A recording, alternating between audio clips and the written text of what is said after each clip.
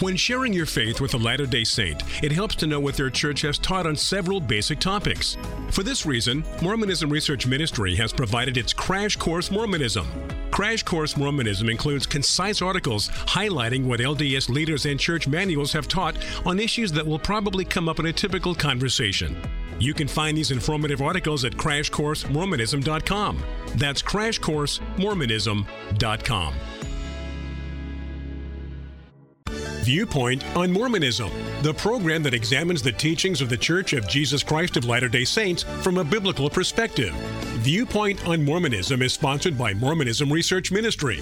Since 1979, Mormonism Research Ministry has been dedicated to equipping the body of Christ with answers regarding the Christian faith in a manner that expresses gentleness and respect. And now, your host for today's Viewpoint on Mormonism. So glad you could be with us for this edition of Viewpoint on Mormonism. I'm your host, Bill McKeever, founder and director of Mormonism Research Ministry, and with me today is Aaron Shafawalaf, my colleague at MRM. We're talking about evangelism. We're talking about sharing our faith with those who are members of the Church of Jesus Christ of Latter-day Saints. And as we mentioned in yesterday's show, Aaron likes to make it a point to go with a group of other believers down to Provo, Utah. That's in Utah County, the home of Brigham Young University, and share their faith with those who happen to be in the area. And he's got a lot of incredible stories to tell. And we find that sometimes sharing these stories is an encouragement to other believers because it gives you a little bit of window as to what to expect when you do step out in faith and want to share your faith with a Latter-day Saint. So, Aaron, let's just jump right into this. This is an example of what happened to you when you were sharing your faith down in Provo, Utah. Yeah, let me first say I'm so encouraged that in Utah right now we have believers that are weekly engaging the lost at the Salt Lake City Temple, at the Provo City Center Temple, on a sidewalk adjacent to the BYU campus, and at the Ogden Temple.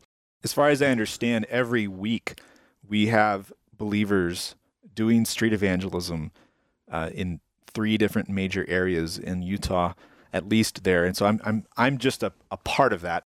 We were at the Provo City Center Temple, and we had too many believers working with us doing evangelism. So a few of us went instead to a corner near the campus of BYU, and I got to talk to Noah. And I asked Noah where he had served his LDS mission, and he had served it in Paraguay. So I asked him, what do you think is the most important difference between the Latter-day Saint faith and historic Christianity? And he said it was continuing revelation. I think that's probably one of the most common responses I get. Yeah, that's pretty common, all right. Now, I don't actually think that that's a really good launch point for discussing differences. And here's how I handled that. I asked, from continuing revelation, what teaching has most differentiated the LDS Church from historic Christianity? In other words, out of continuing revelation, what doctrine or teaching concretely has most differentiated these two religions? And he replied further that it was priesthood authority. So he believed that the LDS Church alone had the authority passed down through ritual ordinances to baptize, to be a legitimate church, to send out official missionaries, and to represent Christ. So the LDS Church alone, in his view, can send out legitimate missionaries, can officiate legitimate baptism and so forth because it has priesthood authority. And he's thinking about this in terms of ordaining men through ritual ordinances. So I asked him about how Jesus authorized and officiated, as it were, in the New Testament. How does Jesus authorize, how does Jesus pass down authority, as it were, in the New Testament? So we talked about how Jesus verbally authorizes using his mere words in the Bible. And that is enough. That was enough to forgive and to heal and to name and to send and to commission disciples. What I typically do in that kind of conversation is walk through Matthew chapter 8 and Matthew chapter 9 showing examples of how Jesus did this. And it was typically not through touch. And we talked about the doctrine of the Word of God, that the Word of God for Christians, it doesn't have an evanescent, fading, diminishing authority. It's not like milk on the shelf. It doesn't expire. It's not like the breath that goes out of my mouth that dissipates into the air and falls into the ground.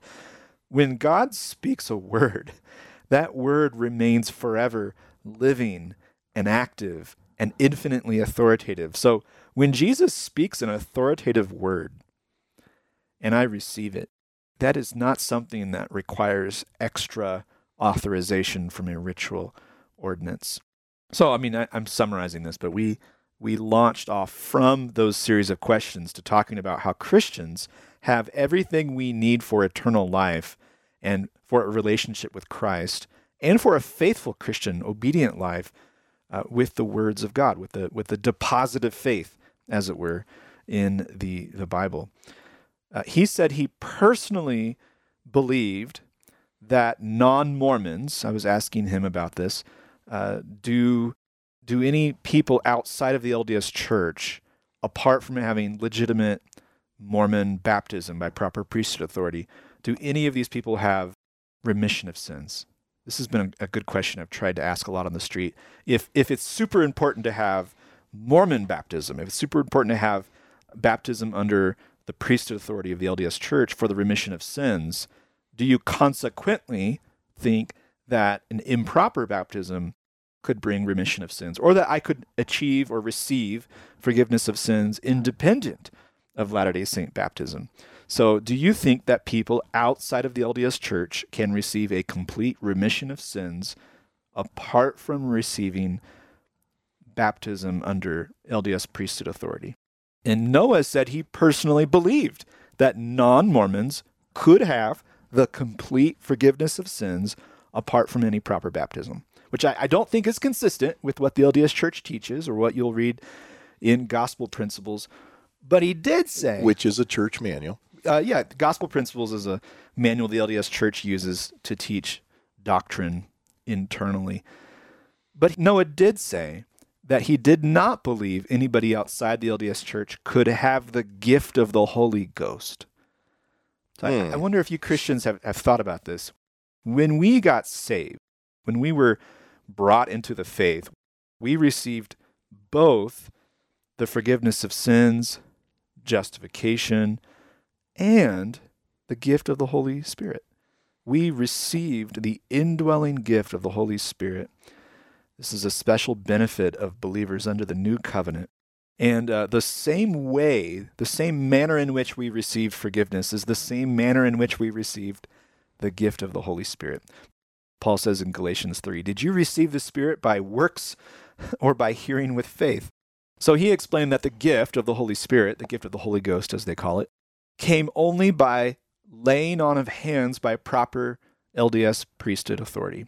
So I encouraged him to study how Cornelius received the gift of the Spirit in Acts chapter 10, verses 44 to 45. If you look at that, as Cornelius and his family are listening to Peter preach the gospel, they believe, they receive the gift of the Holy Spirit, and then they're baptized. And it's just simply by hearing with faith. And this is exactly how Paul explains it in Galatians chapter 3, verse 2. We receive the Spirit by hearing with faith. That is the normative pattern. If there's any sort of abnormal pattern to this in the book of Acts or counterexamples, those are abnormal examples. The normative and standard way the New Testament explains how we receive the gift of the Spirit is by hearing with faith, simply at the moment of first believing the gospel. As I was talking to Noah, we had other BYU students passing by, and I got to talk to a young lady named Chelsea. I remember talking to her. She was very sweet. But what I remember is that we had another student named Ben who really wanted to talk to us. What we've really enjoyed about being down in Provo is we've had students that have wanted to talk to us. They've actually approached us. They've gone out of their way to make sure they come around and try to have time to talk to us, whereas it's usually us trying to talk to them. And so I got to talk to Ben, and he said he had checked out the GodLovesMormons.com website and that he had watched a video on Moroni 8:18. And he had watched Bradley Campbell explain that Mormonism seems to have rejected Moroni chapter 8, verse 18, which says that God is unchangeable from all eternity to all eternity. So he asked me, of all people, what I thought about Moroni 8:18 and why I thought Mormons weren't in agreement with it. And if I could summarize that in short, and these are just really clear, concrete examples of interactions with Latter-day Saints. I said I'd be happy to talk about that. I'm actually the person who started the Moroni 8:18 yearly August 18th. We call it Moroni 8:18 Day, and we get believers in. Well, before you go on with that, Aaron, we should explain why that's important, because it is a teaching that seems very close to what we see in Psalm 90, verse 2, that God was always God from everlasting to everlasting. Joseph Smith, however, comes on the scene and says, we've imagined and supposed that God was God from all eternity. I will refute that idea and take away the veil so that you may see. And then he proceeds to talk about a God who was once a man. 1830 Mormonism taught, in accordance with historic Christianity, that God had always been God. 1844 Mormonism and onward taught that God had to become a God in the past. And so we talked about Isaiah 40, verses 13 and 14, which is one of my new favorite passages to go to. It says that God never learned anything. And so if God never learned anything, he never had to become anything. Revelation 4, verse 8, holy, holy, holy is the Lord God Almighty, who was and is to come. He's worshipped not merely for who he is, but for who he always was. We talked about how this contradicted, as you just said, what Joseph Smith taught in the King Follett Discourse and in another sermon subsequent to that called the Sermon in the Grove. Anyway, I hope this blesses you. I hope it gives you some breadcrumbs and some nuggets to run with. In tomorrow's show, what I'd like to talk about is what was Noah's response to all this? Because it's one thing to share this with him, but how did this particular individual take what you had to say? Obviously had some kind of response, and certainly bringing up these passages, as you say, God's word is never going to return void. How an individual Latter-day Saint responds to what we say is certainly very important, because their response is going to help us generate our next question, our next probing question, to find out where exactly they are in their whole thought processes and their whole theological worldview. So tomorrow we're going to continue listening to Aaron share some of the experiences that he has had down on the streets in Provo, Utah, near the Provo City Center Temple and around Brigham Young University campus. Thank you for listening. If you would like more information regarding Mormonism Research Ministry, we encourage you to visit our website at www.mrm.org, where you can request our free newsletter, Mormonism Researched. We hope you will join us again as we look at another viewpoint on Mormonism.